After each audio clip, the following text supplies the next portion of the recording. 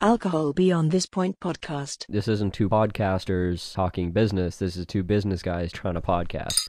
And on that note, let's begin, Tyler, the name that is yours, and Willow's the name that is mine, the episode that is 104 of the podcast that is Alcohol Beyond This Point podcast. That sounded like a alien that was trying to speak like a human. You did great. Yep. Thanks, I really appreciate that. I love the new voice AIs. Where they Oh, have like I sang Musk, that one, Musk playing Minecraft. Minecraft against Joe Rogan. Jordan Peterson and Joe Rogan and the Joker. Yeah. Heath Ledger's Joker. Yeah. Yeah, I sent him this video of AI just replicating people's voices. So Yeah. it's like Joe Rogan being like, I'm a dwarf and I'm mining. That's what I do. And then it's like the Joker finds diamonds and he's like, I'm going to mine the diamonds. He's like, no, don't mine the diamonds. And then Jordan Peterson's like, it's my server. Like, I'll let it. And it's just, it's so perfect, right? Because they just know. Yeah. There's going to be a lot of great comedy that comes out of this shit. Dude, and it's like, spider on the wall over there. And it's like, Oh, nice boy. how can you, like, all you have to do is take that AI voice, put it through some fucking multipass filters, add some static, and then claim it's a hot mic. Right. Right? Like, I don't know how anyone can believe anything anymore. Yeah. And I don't know if we mentioned this in the last video, but there's another like video type AI that I think is going to be. Well, I think it's actually multiple different ones combined. One of them is an audio. Another one is it can basically remake a movie Okay. in a different language. Okay. So you run it through this system, and instead of like just overdubbing audio, it actually changes the face. So it retains the actor's voice and like inflections and tone. Oh, but Changes that's the cool. language, and then also changes their lips to match the actual language that they're speaking. So the overdub is seamless. Yeah. So you can't that's tell. Cool. That's really cool. So you only have to make a movie in one language, Yeah. and you don't have the fucking overdubs and subtitles. Imagine if that, like, just that changes fucking movies. Like, if movies can be seamlessly shown in every language across the world. Yeah.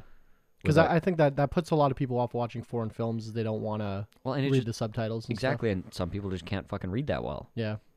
So, yeah, I think it's incredible because there's like a lot of amazing movies that I really like to watch. Like, I've watched like a lot of European movies. Like, there's been like some really great like Dutch horror movies and random things like that. And it's just the subtitles and the overdubs never quite land as well as obviously the original actors. Yeah, voice. of course. I would never watch a dubbed movie. I always watch with subtitles. Like I watch a fair amount of foreign films, and Yeah, with the original audio with subtitles. yeah, of course. And it's it doesn't really bother me much, but I can read really quickly. Yeah. But I could definitely see like I follow me on Letterboxd, Letterboxd/VoteWillows, but I definitely read Letterboxd reviews where people were like, the acting looked fine to me, and then other people are like, this is shit acting because they speak the language. Right. Right? Because like if I was an actor and I was pronouncing things wrong and stuttering and shit over my words, you'd be like, this is shit. Right. But I have no context of like what even they're saying. So it's like it's hard for me to get like if I sometimes you watch a movie and you're like, this sounds like an actor reciting lines. Right. But I listen to, a South Korean film and I'm like, this doesn't sound like an actor reciting lines. This sounds like a language I don't understand. Yeah. Or even like understand the basis of, right? So there's definitely been times where I'm like, the acting was pretty good. Like they were pretty emotive. And then like I read the reviews for this movie and they're like, this was shit. They felt like they're fucking reading off a teleprompter. I'm like, oh, I don't know. So Interesting. yeah, that's an interesting. The other AI tool I saw was it's for like TikTok videos and it Yeah. keeps your eyes looking at the camera Yeah. so that you can read a script without breaking eye contact. Yeah. Which I thought that was interesting too. Yeah, that's super cool. Or, if you're in university or something like that, like Carly's classes, she can get dinged like marks and have to do extra work if she's seen to be not looking into the or looking at the screen or paying attention for the entirety of the class. And during a 6-hour lecture, that can be kind of hard. So if you like look off to the side too often, like they can just be like, okay, you owe me another essay just because you looked away from the screen too long. School is a scam. Oh, certainly, yes. I will never rescind on that. The higher education is a fucking scam. It gets It's- worse and worse the more I learn about it. It's not without merits, but yes, you go ahead with that Yeah, assertion. I will. That's fine. It won't hurt you none. So we survived our trip. No, this isn't the real me. We're coming from you from the afterlife. This is my body double. So Tyler and I went on a little jaunt to the east coast of Canada. For all of you American listeners, which 85% of our audience is, it's kind of north of the Maine area. Yes. Very similar to Maine as far as I know, with lobsters and rocks. Does Maine have rocks? I'm assuming so. I assume they have rocks. So we went to a place called New Scotia. That's what Nova Scotia stands for, Great. or whatever. Where's the old one? In England, right? Scotia? Or France. Who cares? Who cares, honestly? And it was fun. I don't know. You can speak to your experience, but we had a lot of beers were had, A lot of beers. and but we had some great lobster and oysters and prawns and scallops and fish and chips and did I mention beers? And we basically did everything, every level. Like we did like touristy outdoor looking at artifacts and forts and stuff. Yeah. We did like touristy museums. Then we did like local small owned businesses like a little pub or a little restaurant. We did fast food, not fast food, but like a donair place. Yeah. So like a takeout restaurant. We did nightclubs. We did house party, which was we won't even talk about. We met a musician who made us buy albums from her, physical albums, like in the bar. And I was hitting on her, and she took my phone and just started streaming her own Spotify songs. So like I respect the hustle. Yep. We met we met an Irish guy named Paul, and the only other Irish guy I know in the world is also named Paul. And I'm like, yeah, of course it's Irish Paul. But we went to like 30 breweries or something, and it was really fun. In 3 days. Wasn't 30 breweries. I don't think they have that many. You know what it was? They do have that many, number one. But you know what I think it was? What I wrote down? It was I had 30 different breweries beers. Oh. But we didn't go physically to 30 places. No, we definitely had at least 30 beers. Oh, we had way more than that. No, how many did we end up hitting? It was I wrote them between all like down. 8 It was more than 8, I would say. between 8 and 15. Less than 15. Yeah. And we got everything on the menu every place we went. Yeah. And I'm not kidding. We got like a flight. Like I'd be like, "Do you have flights?" They're like, "Yeah." And I'm like, "How many beers do you have on tap right now?" They're like, 17. I'm like, "Okay, how many flights fit into that?" Like, Yeah. and most of the places, if they had like an odd number, they just threw on the extra beer for free. Yeah. They were really good about that. Yeah. So Yeah, it was pretty good. yeah, we had And a. by the end of the day, I just like all the beer tasted the fucking same. Like, or I mean, like I could taste the differences, but like I like put a beer down, and I forget what it tastes like. Yeah. And we met up with my friend that lives there, and he doesn't party that hard. He's a hard worker, unlike us. And we meet him at a brewery, and I order one of everything and his face. And then me and Tyler just start taking random beers, and we're sharing everything. And he's like, "We're just sharing all the beer?" I'm like, "Yeah." He's like, He So- wasn't real down for And it. he like barely drank anything because he was like, "This is weird." And I'm like, "We could not do this if you don't." He's like, "No, do your thing, man." So, but then he drove us up to some touristy stuff right on the coast. There's like this famous cove with this lighthouse and everything. So we went Yeah. out there, Yeah, and it was gorgeous. literally fucking 150-kilometer winds. It wasn't literally 150. It was probably like 60, but So still. which I think made it more fun. Honestly, it was like that was a cool, Yeah. authentic experience. Yeah, very visceral experience. Yeah, which was like I don't get a lot. So we were there for like basically Thursday to Monday, like travel Thursday, travel Monday. So Friday, Yeah. Saturday, Sunday were like our full days there. So Yeah, and I got to spend Monday evening in Ottawa, which was also cool. yeah, because to save $100, you took a 17-hour layover on the way back. It's $200. Okay, you spent more time not being at your job. Like you spent more money not being at your job than you saved. Eh. I don't think so. Either way, I think I had a pretty good time. I don't know about you. Yeah, it was a good time. I want to go back very soon and go and do outdoorsy stuff that's not just drinking for 3 days. That's 100% fair. I want to go. They've probably got amazing hiking there, mountain biking, camping. I don't think I would venture out on the water by myself, obviously, but yeah, swim in the fucking ocean. Enjoy the summer. I want to go back to enjoy the boardwalk in the summertime. The beer gardens, restaurants down there. It's phenomenal. Yeah, it looked really cool. But everything was. If you're listening from Futureland, it's mid-February when we went. So Yeah. it's a lot of the stuff on the ocean was closed for the season, so we didn't get to see everything. But it was a really good experience. It makes me hyper aware of how unwalkable Winnipeg is. Oh my god. Yeah. Like, so I want to talk briefly about this, and then I have another topic as well. But this 15-minute city thing. Right. Do you see these protests that are happening? I saw one post about it, and I thought it was a joke. So that's the one I sent, I think, that, had spelling errors. And I'm like, this has got to be a joke. Yeah. It's not, apparently. Great. So the COVID guys, the anti-COVID guys, I figured that's who it was. Yeah, the anti-vaccination guys, because now, as of this year, like we're Canada's not requiring vaccination for anything anymore. So They've dumped the app. Like Yeah. it's just it's over with. So they have nothing to complain about. More specifically, though, the grifters, the leaders of these groups, don't have any reason for people to listen to them anymore. right. So they're making this new thing up, which is these 15-minute cities, they call them, which, if you're not familiar, is the idea that every single every single need that a human could want would be within 15-minute walking distance of your home. Right. That's what a 15-minute city is. So many European cities are already 15-minute cities. But part of, I guess, this Canada, I don't even know if we have an official thing about it, but I think like that's just something they want to strive for in Canada.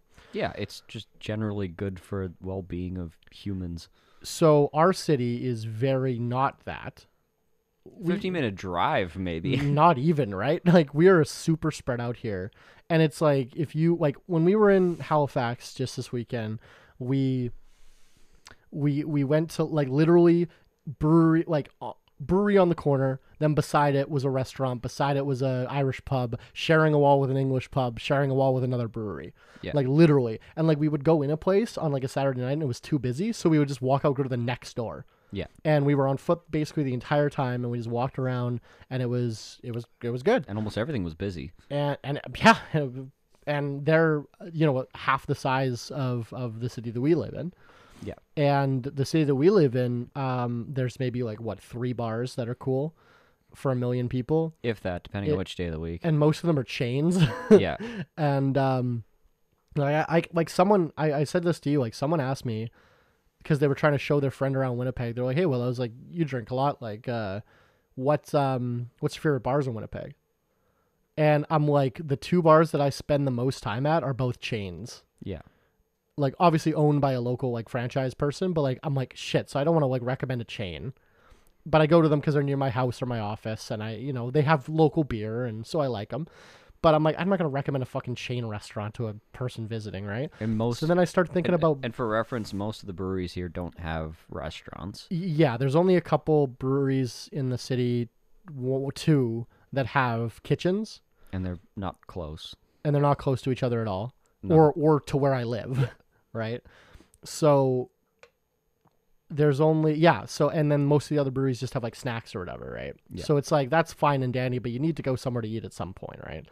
So I was thinking about what bars that are locally owned and run that have craft beer selection and food, and I could think of 3 that I like, and they're all downtown where there's no parking and it's sketchy, Right. right? So it's I was like, shit. And then that was before this trip, and then we go on this trip, and I'm like, Jesus, there's just everything, right? Where there was a couple places that we went where I'm like, I would be here every fucking day if it was if it was this close to my house, right? Yeah.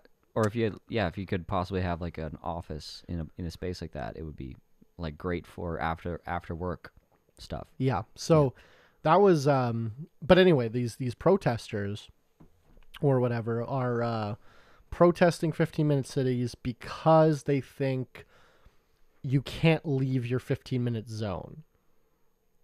What? So that's why they're protesting it, is because they think that you draw a circle, because like there was this map that they proposed of Winnipeg and divided it into 15-minute walkable zones. Right. And then somebody took this map. It was just like a map that like the City Works had like, hey, look what we could do, right? Right. And so someone took it and then said like RFID chip required to leave your zone.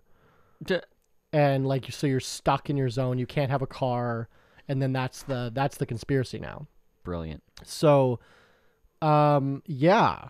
So that's interesting. So so someone unironically posted a poster that said protest against walkable cities. Yeah.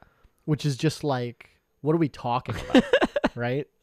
Like, how could that possibly be bad? So what do you think about that? Like, what do you think? That is a kind of an oxymoron, but I would call that a brilliant level of idiocy. That is next. That's impressive, honestly. Unsurprising, but impressive. I think, like, I guess people think that because of COVID, none of the like rights and freedoms that are like in our Constitution can be upheld anymore. I guess so. People believe that, which I mean, like, COVID didn't, like, there's emergency powers that were implemented that limited, I guess you could say, freedom of movement, right?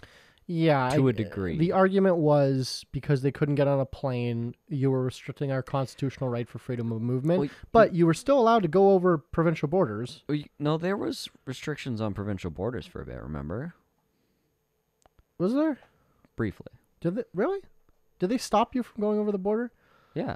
I You needed... vaguely remember them having a checkpoint at the Ontario border, now that you mention it. Yeah. Yeah, it was short-lived, because it's like... That's getting It's close. extremely detrimental to your like society and economy if you do that. Yeah. Like you could go across, but you needed like a reason. Yeah. Oh yeah, because we were supposed to be at home. Right. I think it was less of a can't go to over the border. I think it was a more of why are you leaving your house? You're not supposed to. Oh no, you know what? Now you're jogging my memory. A bunch of Manitobans have cabins in Ontario in Lake of the Woods. That was couldn't go to them. There was a between even Manitoba and Saskatchewan there was too. Because I remember what goes to Saskatchewan. Well, one of my friends was coming to Manitoba, and like she needed like a work reason in order to come over. Okay, I do recall that. But it was very brief, and it was obviously like they would not have been able to hold that line for very long. Yeah. Like if they tried to hold that for like 2 months, I don't think the compliance would be there. Like there would be a lot of fucking problems. There would be. I don't think people would comply for very long. In short, but freedom of movement is like aggressively enforced. Like for example, for you Americans, this suck on it. But I hopped on a plane this last weekend, with nothing but a driver's license, right? No passport, nothing required. That's familiar, and fucking weed in my backpack. Yeah. And they didn't even look at it. Yeah. Like they didn't even like it was easy to smell. It was like easy to tell that it was there, and they're like not even didn't even take notice of it. I'm like, yeah, you just fly around with weed in my bag. Yeah, and it's like, and also I just need a driver's license. I don't need a passport. I don't need a visa. I don't need a reason. Yeah, and there's like nothing that can reasonably be done to prevent me from going anywhere. And also the fact that I didn't even need my ID to get into the airport. I only needed my ID to validate that I was the one that paid for the ticket. You need your ID to get in the airport in the States? I don't know. But I'm just saying, like, that's a part of freedom of movement, right? Like, sure, yeah. The ID comes into play just for the sake of, did you pay for this ticket? Yeah, which is the same way, like, if I had a expensive event, I would make sure you had the ticket, right? To go to the event, right? Like, so. Yeah, so yeah. There's no, they can't, the airlines can't really restrict your movement, and they're not really doing anything to do that. And it's like, these are all things that people just kind of take for granted. And then it's like, that's a big thing. That's me jumping on a plane, flying from here to there with like drugs in my bag. Yeah. You had liquor in your bag. Like I had a knife. Yeah, you had a knife, like all these things. And like, you can fly around and it's no fucking problem. And they're like, but they're going to go from that to full to 15-minute city. 15-minute walking radius RFID. Like, Yeah. most people don't work within that radius. The Yeah. economy would collapse on the first day. That's, I guess, their criticism is that exactly that.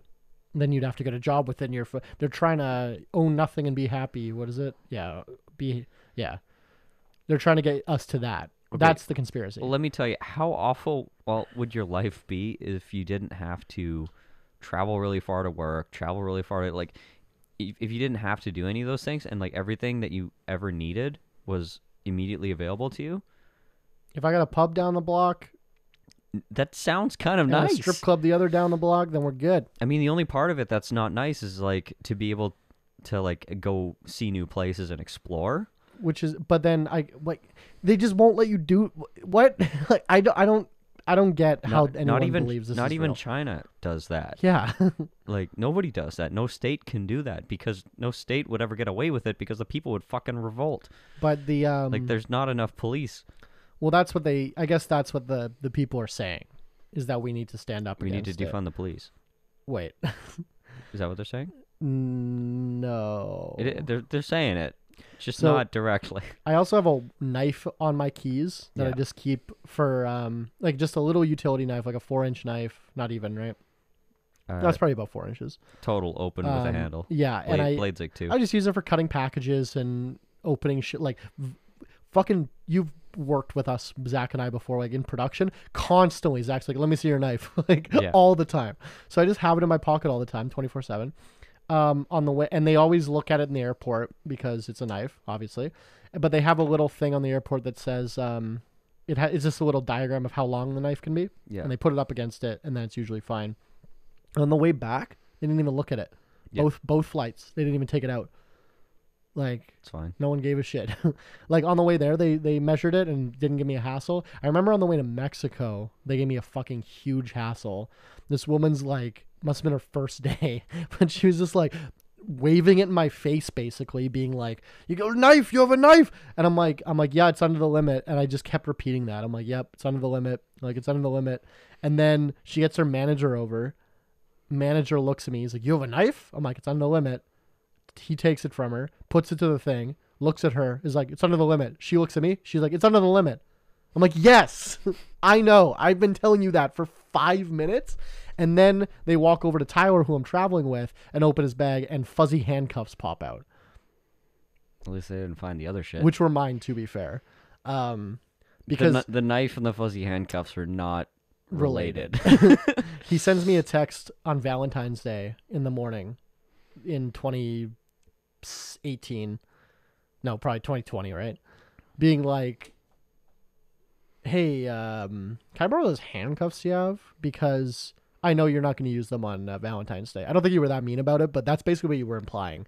Oh, you were- was- no, I know you you're were not gonna- single at the time. Yeah, so I can't have a Valentine if I'm single? Tyler. You would have told me about it, for I would have been for sure. bragging about it for months. especially if you were planning on using handcuffs. That is a fair point. So let's transition here on that note into, what are we thinking? Spicy boy today? Oh, spicy boy. Today we are, remember this is the last of it. We are transforming here into the segment that we call Shot Caller, the part of the show where you, the audience, can pick the shot that we take. This shot is sponsored by Driftwood Brewery in Victoria, British Columbia, Canada. Thanks, Driftwood, for sponsoring this episode. IPAs at a great price. We're also shooting spicy, old smoky, fucking habanero, whatever.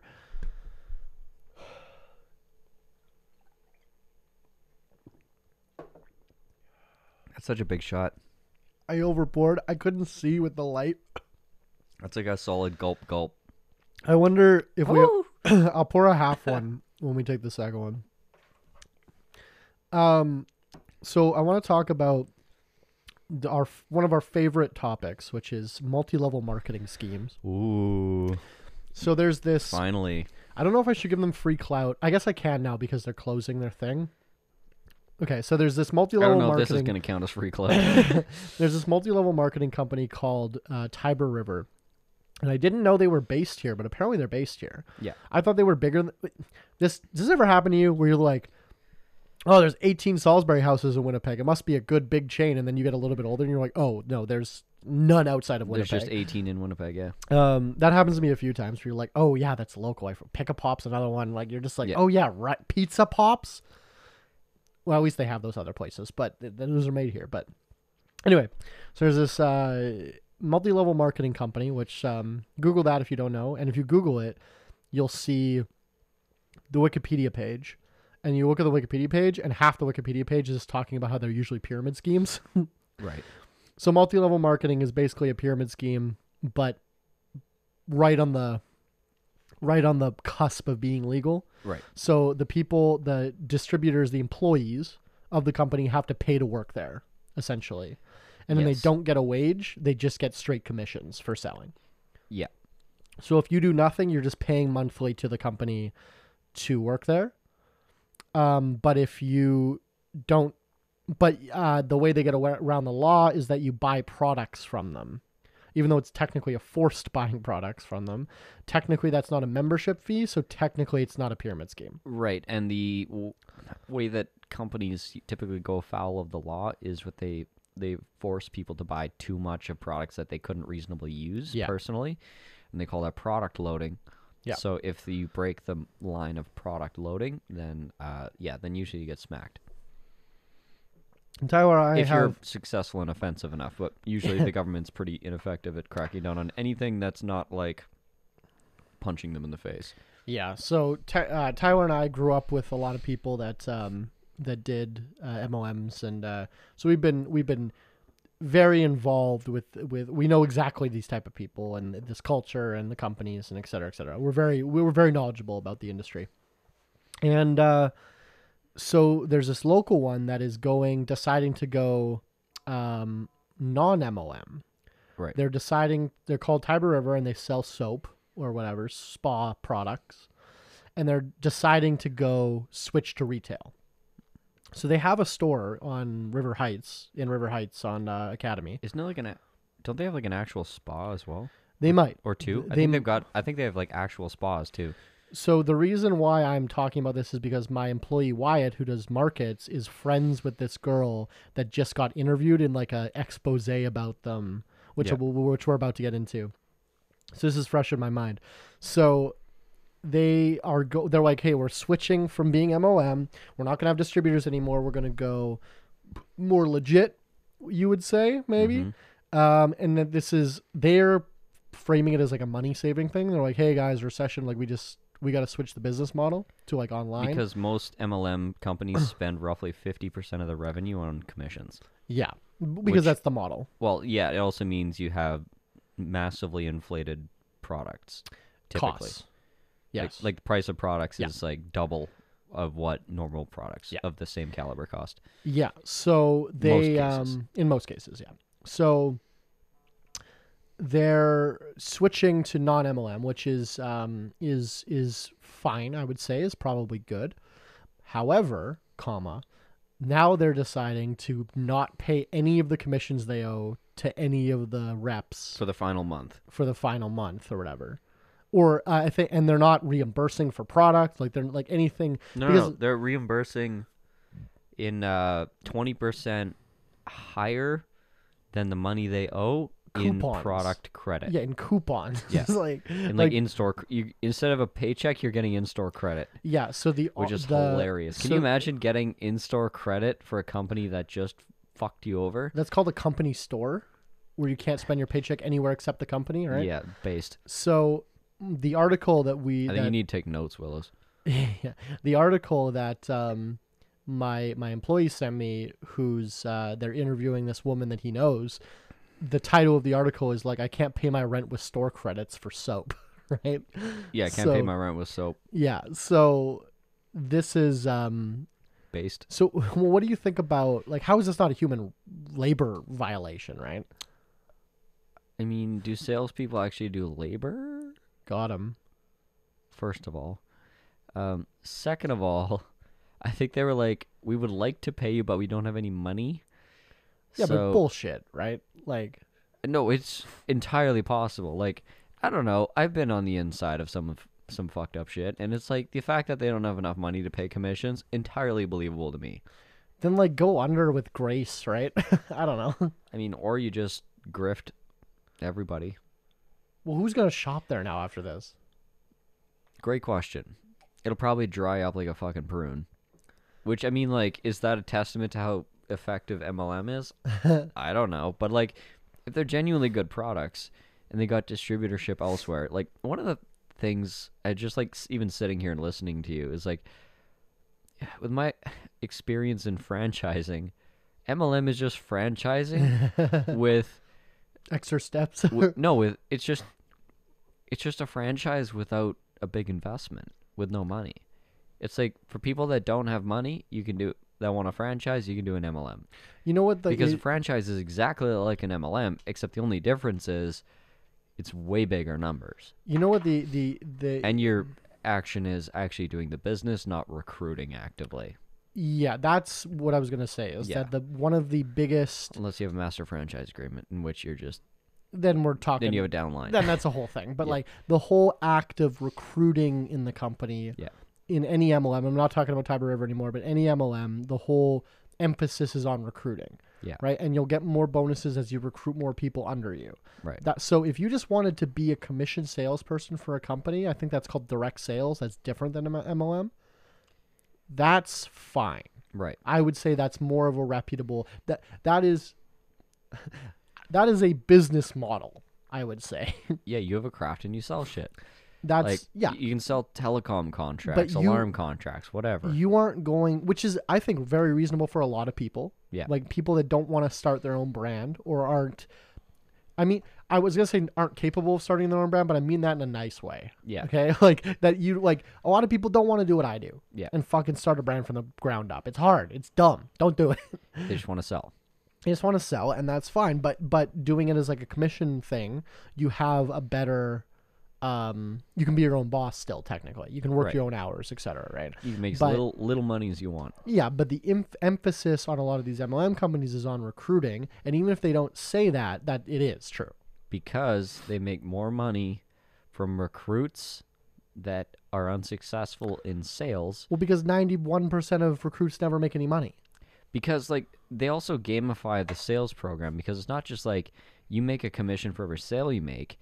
No, they have like these complex compensation programs where it's like you need a left leg and a right leg. Yeah. And like if you don't have the proper balance of left and right, then you don't actually make commissions. Yeah, you need to get this many points on each leg. And right, exactly. So you have these types of compensation systems like where they like talk about how it's the new greatest best compensation whatever thing that's ever been. You know what's great invented. Compensation? Selling a product and getting money for it. Right, exactly. is awesome. Wow, fucking wild. That's a new concept. You're probably a scam artist. Yeah, with that kind of thinking. That sounds too good to be true. True. They're gamifying this in such a way where you're just completely distracting people from the fact that you're doing work for no money, which is incredible. It's incredible. Well, because the people that so then your entire customer base just becomes people that are trying. And the people that I know that did MLM were very I lived in some of these houses, these grind houses we called them, right, with all these kids, like young 16 to 20-year-olds, and it was cultish. Yeah. Right. And honestly, what I will say is the best shape of my life was when I lived in one of these houses in the basement on River Street. You know, fascism is really good for your fitness. That's the shirt of the week, guys. Buy fascism is great for your fitness shirts on. Fascism is great for your health. Yeah, because it was there weren't any fat Hitler youth. Because this was kind of before the whole Andrew Tate like masculine grifter. Like this was kind of before that. Like when we were in high school in the way before in the late 2000s. This is Gary V time. This is early days Gary V and Grant Cardone. So it was less like the masculine kind of thing. So like, but a lot of it was like you got to work out because like healthy body, healthy mind, thing, right? So like I remember sleeping on a fucking couch in my buddy's house And then getting up, we'd do like as many push-ups as you can do, as many sit-ups as you can do. We'd watch a 6-minute cult video and then go for a run in the park across the street. And then I'd bike to school. Like I'm just, I just had this thought for the first time. Like, I'm just thinking about being like your neighbor. And being like, there's like 11 teens that live next door. And they just run at 6:45 in the morning.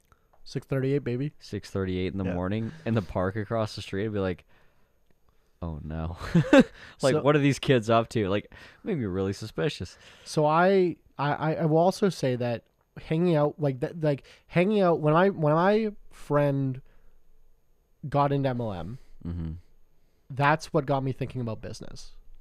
I was a straight anarchist before then. Right. Like Zach and I, my business partner. And now you're going back there. But now I have a plan.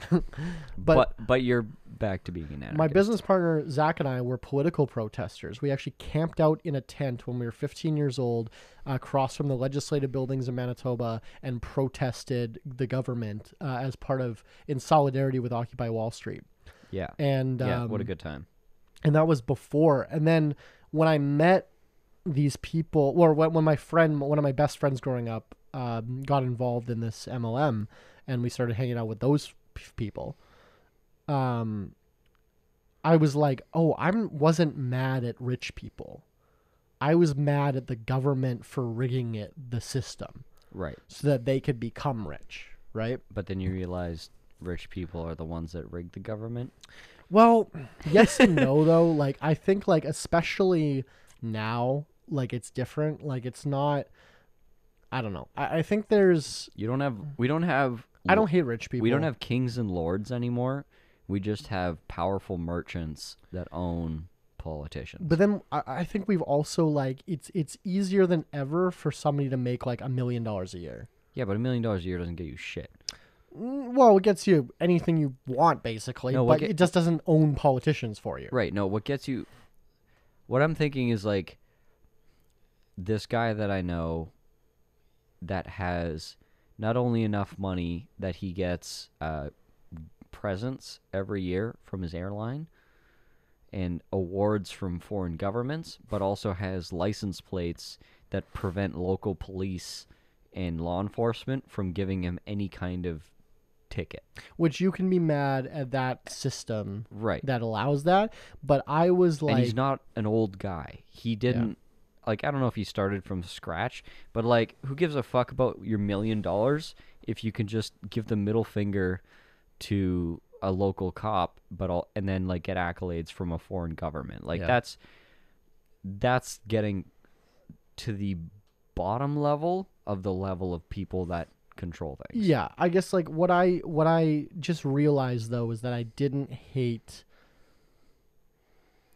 And it's all semantics, right? Because I'm like, I thought I hated capitalism, then I thought I loved capitalism. Now I'm like, well, I hate capitalism. Like, it's all fucking semantics. Because I'm like, oh, capitalism is not the same as corporatism, right? Like, all this kind of, it's all fucking semantics. The word, the labels and the words don't describe anything very well, and people get hung up in arguments over, like, Fucking super simplified terms. Yeah. And it's one of the most effective things I've learned in the last month of all the drama in my personal life is just when somebody says something, I hate capitalism. Okay, define that. Yeah, what are you talking about? Define capitalism, define what you hate. And what break that down for me, and then you can have an intelligent discussion. But nobody goes that fucking far. Like, now you fucking commie. It's like, okay, define that. Yeah. Define commie, and how am I that? People are always just like, I hate communism, and then describe capitalism. Right. So it's like... Or fascism, but typically. When I was a political protester, I was just had a lot of displaced rage. Yeah. And then when I became interested in business... So I will say that I think MLM attracts people with a certain mindset. And, you know, what's funny is that everyone I knew from back then, like probably 24 people that were interested in MLM, either half of them are still doing MLM at 35 now, and it's like getting creepy. And they're not making any money. Bro, start a family. Yeah. No more Sigma grind set for you. Or the other half are wildly successful. Yeah. Like entirely outside of. And I won't name any of them because I think some of them don't want to be associated with doing MLMs in the past. But like one of them that you've met has like 200 rental units. Yeah. Right. One of them that you met has a very successful commercial HVAC business. Yeah. Right. And like with employees and, you know, like, and just like, oh yeah, $20,000 for a couple hours of my time to install fucking furnace on a mall, right? Like shit like that. You know, and some of them are wildly successful. And then some of them I still get Facebook messages from every so often being like, hey bro, I know you're busy and everything, but can you take a look at this website of it? You know, and it's just like, you know, it is what it is. Like, and it's like, I've said this before what I'm about to say and pissed a lot of people off, but I think there's a difference between a business owner and an entrepreneur. And I think before you're incorporated and before you have your first employee, you're not a business owner. Sure. You're just. But you could be an entrepreneur without those things. Yeah. But you know, people that have an MLM company or like are a rep for an MLM company have entrepreneur and business owner in their bio. Show me the share certificate. Like, you're a glorified fucking sales rep, right? Mm-hmm. Like so I don't know. That's kind of like an offensive line. I don't like to be that. Anyone who's trying in business, I respect. Also, I wouldn't say glorified sales rep. I'd say you're a tick below a sales rep. Well, because sales reps typically get minimum wage plus commissions. You're treated better as an employee and a sales rep Yeah. than as an MLM Yeah. representative. Like, employees get, like you said, they get benefits, they get support, they get an infrastructure to work with, they get an office, they get resources. The infrastructure they get is the assistance, biggest. they get free training, they get all these things. But instead of like when you get into big companies, especially like Amway, you don't get training, you don't get resources. You have to pay for all that shit because the people that you're paying for seminars and for trainings and for all this stuff, newsflash, there's more money in the training and recruitment than there is in the products. So if you are paying money into that, you're paying into the primary economy of this business, which is training new dummies. Well, and they always have their conventions twice a year. Exactly. You know, you fly out there and you they're fucking very spend- exciting. They're very fun. They make you feel like you've. And like, and it's- then it's they like- set up merch tables Yeah. and they it's sell you merch for your own company, right? No, the best You know part- what I do to my employees? I give them merch 100%. because they work for me. You know who else I Like- give merch to? Literally anybody I work with. Yeah. Literally everybody and Yeah. anybody. I'm like, you want a shirt? You want a shirt? You want a shirt? You want a Yeah. sweater? Want a hat? And you just get free shit from everybody. Like all the contractors I work with. I was talking to this guy today, and I'm like, oh, you got DTL on your back? He's like, yeah. You work with DTL? I'm like, yeah. They're like in the next province over, and they just like build nice cabins, and we just both wear their shit, and it's like a free $200 jacket. It's like, yeah, here you go, bud. Thanks for your time Oh yeah, today. dude, the amount of hats we have in the winery that are from like our grain supplier and like all this shit, like it's just Yeah, so if you're not getting that, it's a fucking scam. But my favorite part about the seminars is it's gaslighting at an industrial scale. Where it's You've like if you business-fied gaslighting. yeah, if you only work harder, you could achieve this. Like they'll cruise the, top 1% guy across the stage and look, oh, he made $175,000 this week, and if you only just like tried a little bit harder and like use these script lines and like made a few more phone calls, you could do this too. Remember, like, But in reality, that guy probably was either offered his position paid for it. halfway through the system. This is an established thing. Like when MLMs start up, they leave empty spots at the top of the pyramid Yeah. for established personalities, Yeah. which they bring in. Yeah. It's just like it's a compensation package for a brand ambassador. That's all it is. That person didn't earn their position. They earned they quote unquote they did earn their position because they have notoriety They have and fame clout. and whatever. They got Yeah. clout. But they didn't actually It's no different make than them any sales. It's like Yeah. it becomes fraud because they didn't achieve that position by doing the thing that they're telling you that they did. Yeah, it's no different than you being offered a position on a board of directors for a company you know nothing about just Right. because you're fucking rich and famous, right? Like it Right. is what it is. It's a business tactic, but that is no. I would say that if they're not Well, it's open not- about that, It's a business tactic, but it's also like it's fraud. 'Cause well, it it's- depends it's- how they pitch it, right? They always pitch it wrong. I agree. Nobody pitches it honestly. Yeah, no, I agree with you, and I think they're because they all. I remember always hearing the line like, if I would be like, well, doesn't everything I do just pay the person above me? How is that not a pyramid scheme? And the answer to that is always like, no, you can always earn more than the person that recruited you. Right. Never matters. Like as long as you put in more work and get a bigger downline, you can always make more money than the person that then recruited you. But so if that's the line, if they're just plopping people in the top, that's not true then, right? Like, Right. It's not. And also the fact that the system that enables you to earn more than the person above you is the exact system that gamifies and effectively robs you of commissions that you've earned.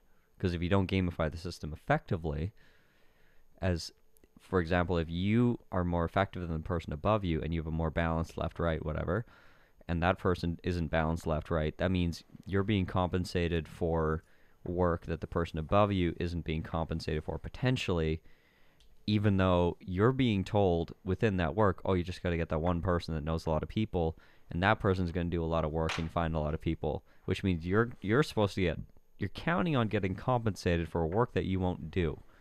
And it's also Which is exactly what they're telling you isn't going to happen to you, but is going to happen to the guy above you. Like it's this superhero complex that the second you sit and think about it for a second, what do you call it? Like the main character syndrome. main character syndrome. Yeah, like you think that you're the one that's got this shit figured out, but in reality, they're just gaslighting everybody down the line to believing that they're just not doing it right, or they're not working hard enough, they didn't make this sale like they should have, yada yada yada.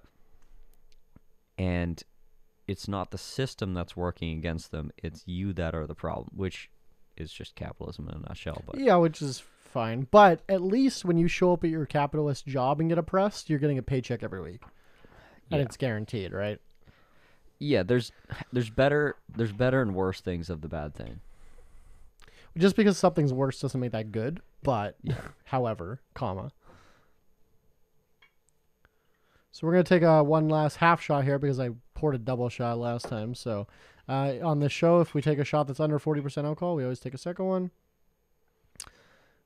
But as we finish up here, is there anything that we talked about in the episode that now that you're drunk, you coming around on? Do you Yeah, like so- MLM now? Yeah, so actually I'm totally down for MLMs.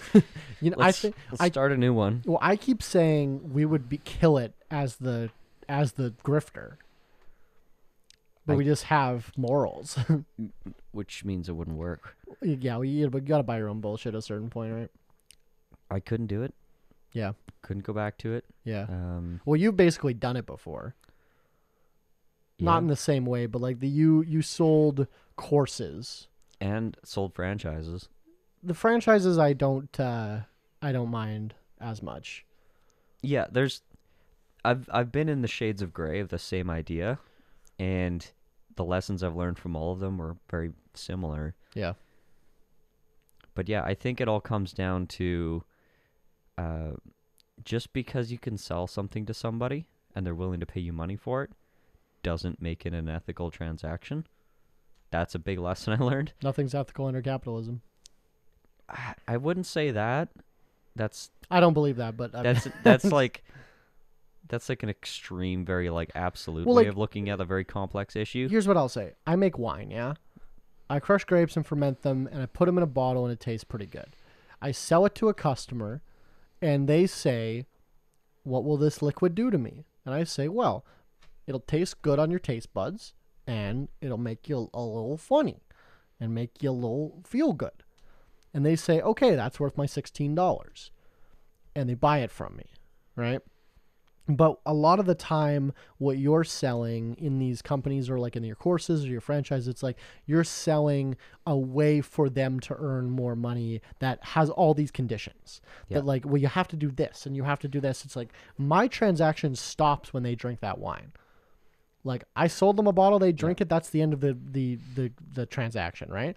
And sometimes we'll get complaints. Oh, I didn't like the wine, or that's a whole different issue.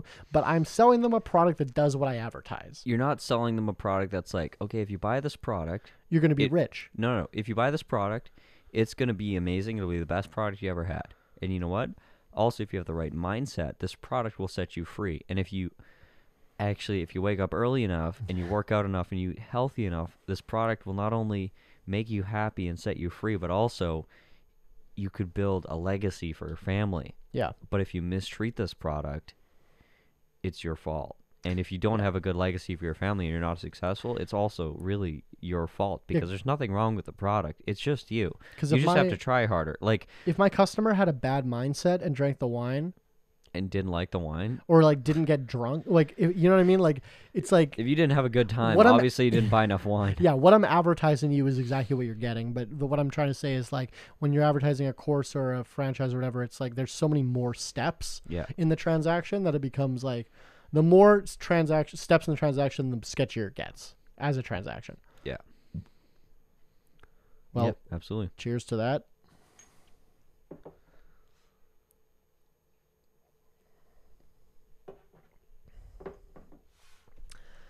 A general red flag for me is if you say, I guess this is a little bit different with retail. Maybe this is a bad premise. I was just going to say, if you find yourself saying yes to every sale or yes to every inquiry, there might be something wrong with your business model. But Retail's I guess different. Retail is different. No, but here, I'll bring it around and give you a good example, though, in my business. We get asked to go to events constantly. Right, okay. All the time. Yeah. Can we sample at my wedding? Can you sample at my, I'm having a fucking, I got one today from, I don't want to be too specific because I don't want to, like, no disrespect to them, but I'm not going to go to your fucking event.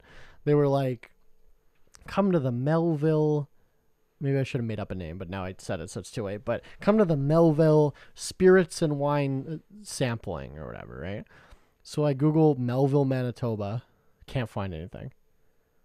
I'm like, what? And then I look at the email and it's like Melville whatever .sasktel.ca. Oh. And I'm like, oh no.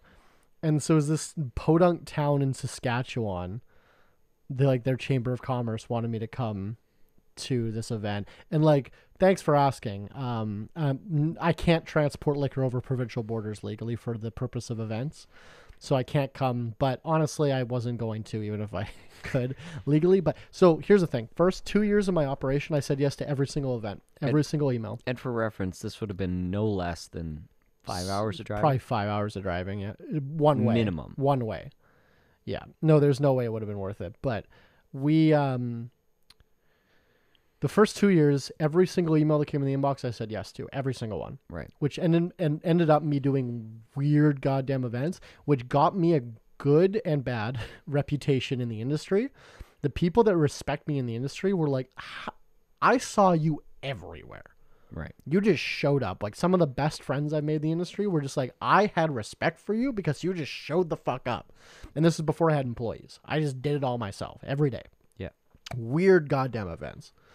I went to an owl breeding place to sample that one time, and I have a picture, really cool picture of Bijou. I remember his name, this barn owl on top of one of my bottles. That was cool. Yeah, no, I've gone to weird goddamn events.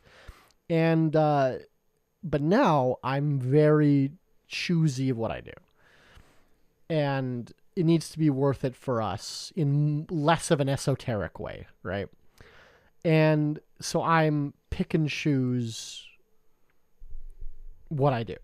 But, in MLM, there's no... Okay, good example is in a franchise. I'm trying to buy a McDonald's and open a McDonald's. They look at they say, show me that you have $2 million in your bank account right now. And if I can't show them, they tell me to fuck off. Yeah. Or you try to open a Subway restaurant. It's like you have to make $100,000 a year personally, $100,000 a year personally, or they won't let you have it. Right. Because if it goes bad, you need to be able to keep it going, right? And also, I think you're expected to, I know there's certain franchises, they won't let you, work a certain amount. Like you personally? yeah, That's interesting. I because never heard that. if you are expecting to run this business on your own, it's Yeah. not going to be successful. Okay. You need to have the money and the resources to be able to fund this business. If you yourself are dependent on the results of it, it's not going to be successful because it's like we know it's going to take 18 to 24 months to become whatever profitable. And if you're fully dependent on the income of the business, it's gonna going go to under. drive you into debt. Yeah. So either you need to have a lot of cash Yeah. in order to allow that to happen, or you need to have fully independent resources that are adequate to support yourself and the business can support itself. Because Yeah. business cannot support itself and you. So that's called qualifying your customers. Right. And thing. and MLM does not do that. No, because it'll say yes to everyone. Yeah. And Everyone that can pay the amount. and that's a red flag. Yeah. Because what I'm about to say is alleged. I think that reps for companies are taught to just get anyone they can. Like, even if they know they're not going to be successful in it, Yeah. you're not supposed to tell them, you know what, I don't think this is for you.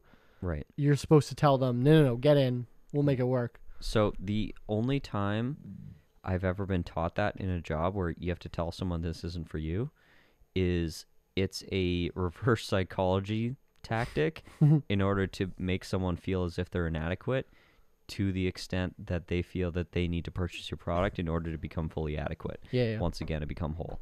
And that's like, that was like for years of my life. Like it may sound like I'm saying this like offhand, but for years of my life, I dealt with this moral internal battle of like, if I can sell this to someone, even though that I don't think maybe they need it, or that they say that they don't need it, but I sell it to them anyways because my powers of persuasion are stronger than their powers of resistance, and they purchase it and it goes poorly for them, it's their fault because they have the right resources. They chose to not follow through and do the right thing for themselves. That was my justification myself. Not you sold something to someone that shouldn't have purchased it. Yeah. Or you had no business using psychological manipulation and gaslighting in order to get somebody to lay out their life savings in a vulnerable situation to fuck themselves over. Like, no, that's their fault. That's not my fault. Yeah. If your failure rate is anywhere near half, maybe you're the one that's in the wrong. Well, how many McDonald's franchises fail? Not many. Yeah. But the bar is really fucking high. To qualify. To get in. The denial rate is way higher than Oh. the acceptance rate. If you're in a high pressure sales job where you have to convert, like what I was always taught about is like the bell curve of sales. Yeah. Where there's like on the left is like the super qualified and resistant, and on the right is like super unqualified and resistant. And then in the middle is like the easy sales. And the easy sales are the absolute minimum. That's like 5%. And then as it falls off to the left and the right, it gets harder and harder and harder. And if your job as a salesperson is to convert people that are extremely hard to convert, like the more hardcore your sales training is, the more of a red flag, honestly, it should show. Yeah. Well, because I just pop up a tent and people come over to me to buy my shit. You don't need NLP to sell your shit. No, people walk over to my I flip my open sign on my store and people are sitting on my porch waiting to buy my shit, right? Like, I use NLP in my day-to-day job to make my life easier. Which, for the listeners at home? Neuro-linguistic programming. It's like suggestive language. Yeah. And it's like giving the answers in your statements and questions. I don't know, look into it. Fucking Google it for yourself. I've heard people argue that is psychological manipulation. What isn't? Good, fair point. But me using NLP to help a homeowner not freak out, because you know what homeowners do? They freak out all the time. It's like people having weddings. They lose their goddamn minds because there's so much pressure and anxiety around this moment and this thing that they cannot function properly. Me using my powers of persuasion to either convince someone to do something or not to do something, and it's because I'm in a very limited scope. It's like I'm usually trying to convince them to do the thing that's either the right thing or the wrong thing, in my genuine opinion as like an expert. So And it's like here's they've got a stupid opinion, and I got to work them out of it, or they're freaked out about something that's not a big deal, and I got to talk them out of it, and I'll use my powers of persuasion for that. Like, that's fine. It's good at being good at. There's nothing wrong with being good at your job, but if I was using that to sell them something that they're certainly going to regret in 6 months, well, so here's another litmus test as well. After you deal with customers being difficult, do they thank you after the work's done? always. Right? And same with me. Do you get the reference? Yes. Yeah. Same with me, right? Like, yeah, And- I manhandled this client recently. Yeah. Like, really difficult person, and I was like super assertive. They were being very aggressive, and I fucking turned on the highest level of like, I'm going to play this fuck you no negotiation game with you, and I just played it on the hardest level that I could.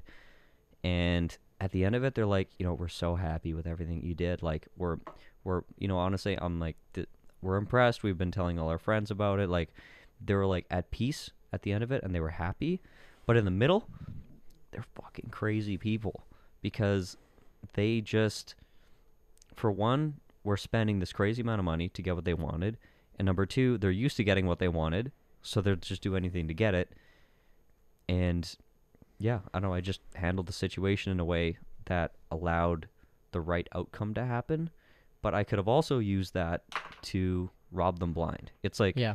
the tools are not the problem, it's what the fuck you're using it So for. what you're saying is NLP doesn't kill people, guns kill. Oh, wait. Yeah, basically, yeah.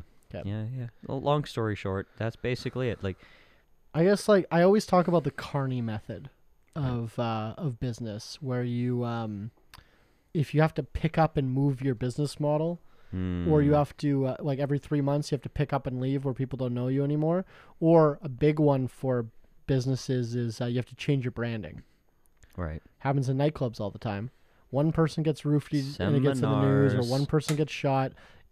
They change their fucking name, but it's the same ownership. Seminars as well. If you have to keep changing your business name, probably not the Carney method, I call it. Same goes for MLM representatives. That's which Yeah. companies.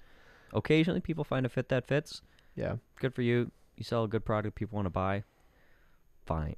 Yeah. I'm all for. I'm not going to hate anyone's hustle. I'm all for being a rep of a company that sells products that people want to buy and are willing to pay the prices that they ask. I'm just insulted when people call those people business owners Yeah. as a business owner. Yeah. And I also, 'Cause, yeah, running a business ain't that. because I'm also like kind of on the train of like, in my famous dupers and doopies belief system, like, if someone consents to buying something, fuck off, right? And especially if, like, I know people are manipulated and tricked and whatnot, but like, if you honestly think you can become a business owner and be rich by buying, it's like, it's a fucking tough, like, did you think it would be easy? Maybe you were sold that it was easy, but it's tough. Like, I don't know who anyone, or I don't know why anyone would be like, I'm going to start this business for, $642.99 to buy my my silver level builder pack, and I'm going to start this business and it's going to be so easy. Like, fuck off. Starting a business isn't easy. And if that's how MLM's framing it, that it's easy, that's a red flag, right? Because I think most people know businesses aren't easy to do. That's why people don't do them. But people also have the main character syndrome, where they think they found something that's special. Yeah.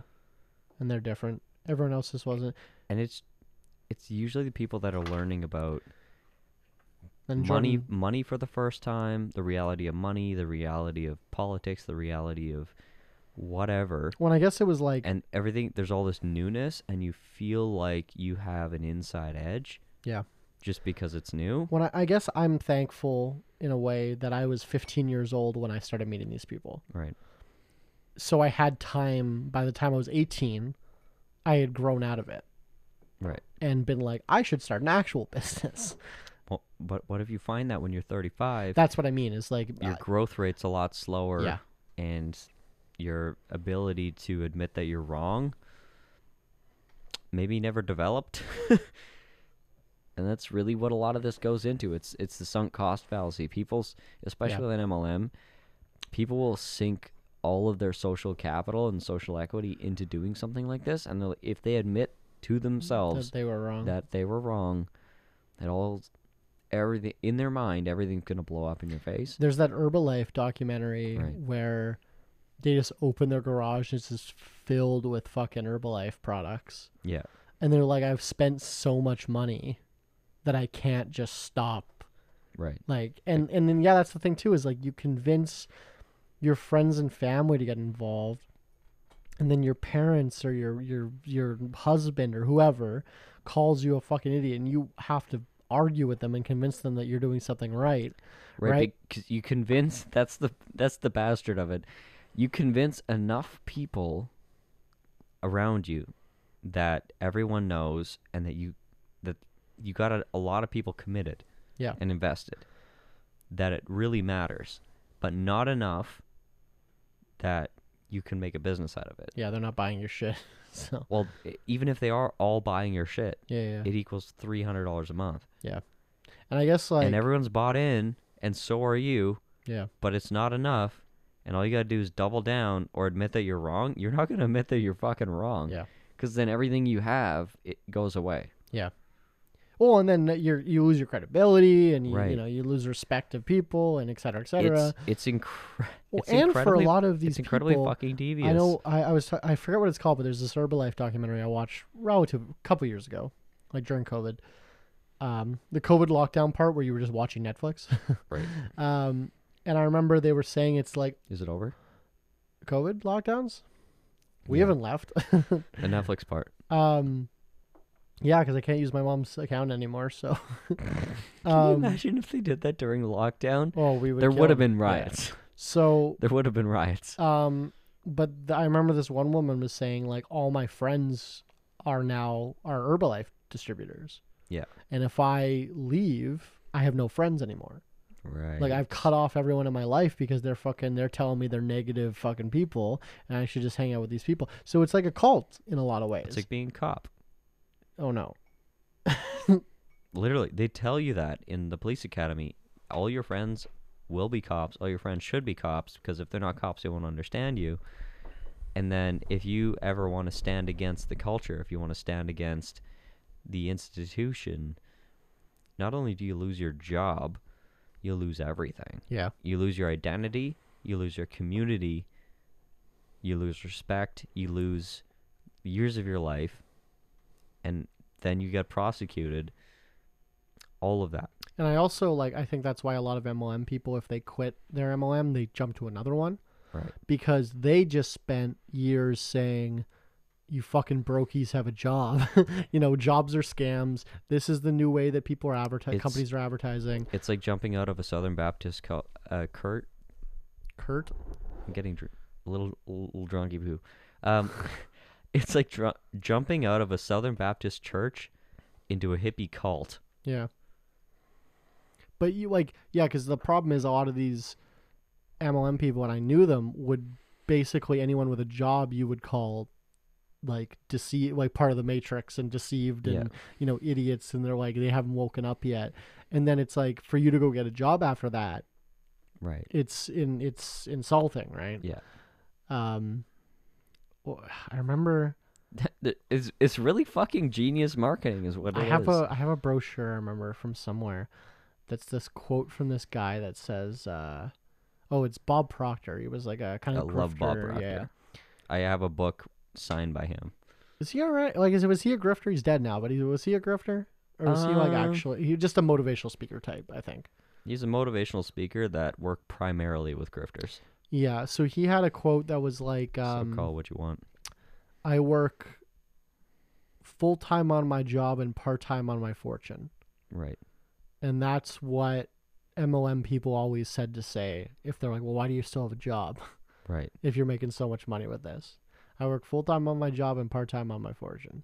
That sounds like not Bob Proctor. It was Bob Proctor. 100%. I could hear his voice in my head. I can hear the voice too, but I thought it was the guy before him. It was the guy Jim Rohn? Jim Rohn. That's what I'm thinking of. Jim Rohn. I think it's Jim Rohn. Was quote. it Bob Proctor quoting Jim Rohn? Probably. Okay. Rohn was the I have a Jim OG. Rohn book. OG. Yeah, he was good. He's good Yeah. shit. But, yeah. Phenomenal propagandist. He could have been a Nazi. I have All of these guys. I have nothing to substantiate that, but just like based on the timeline when they were alive. Yeah, probably.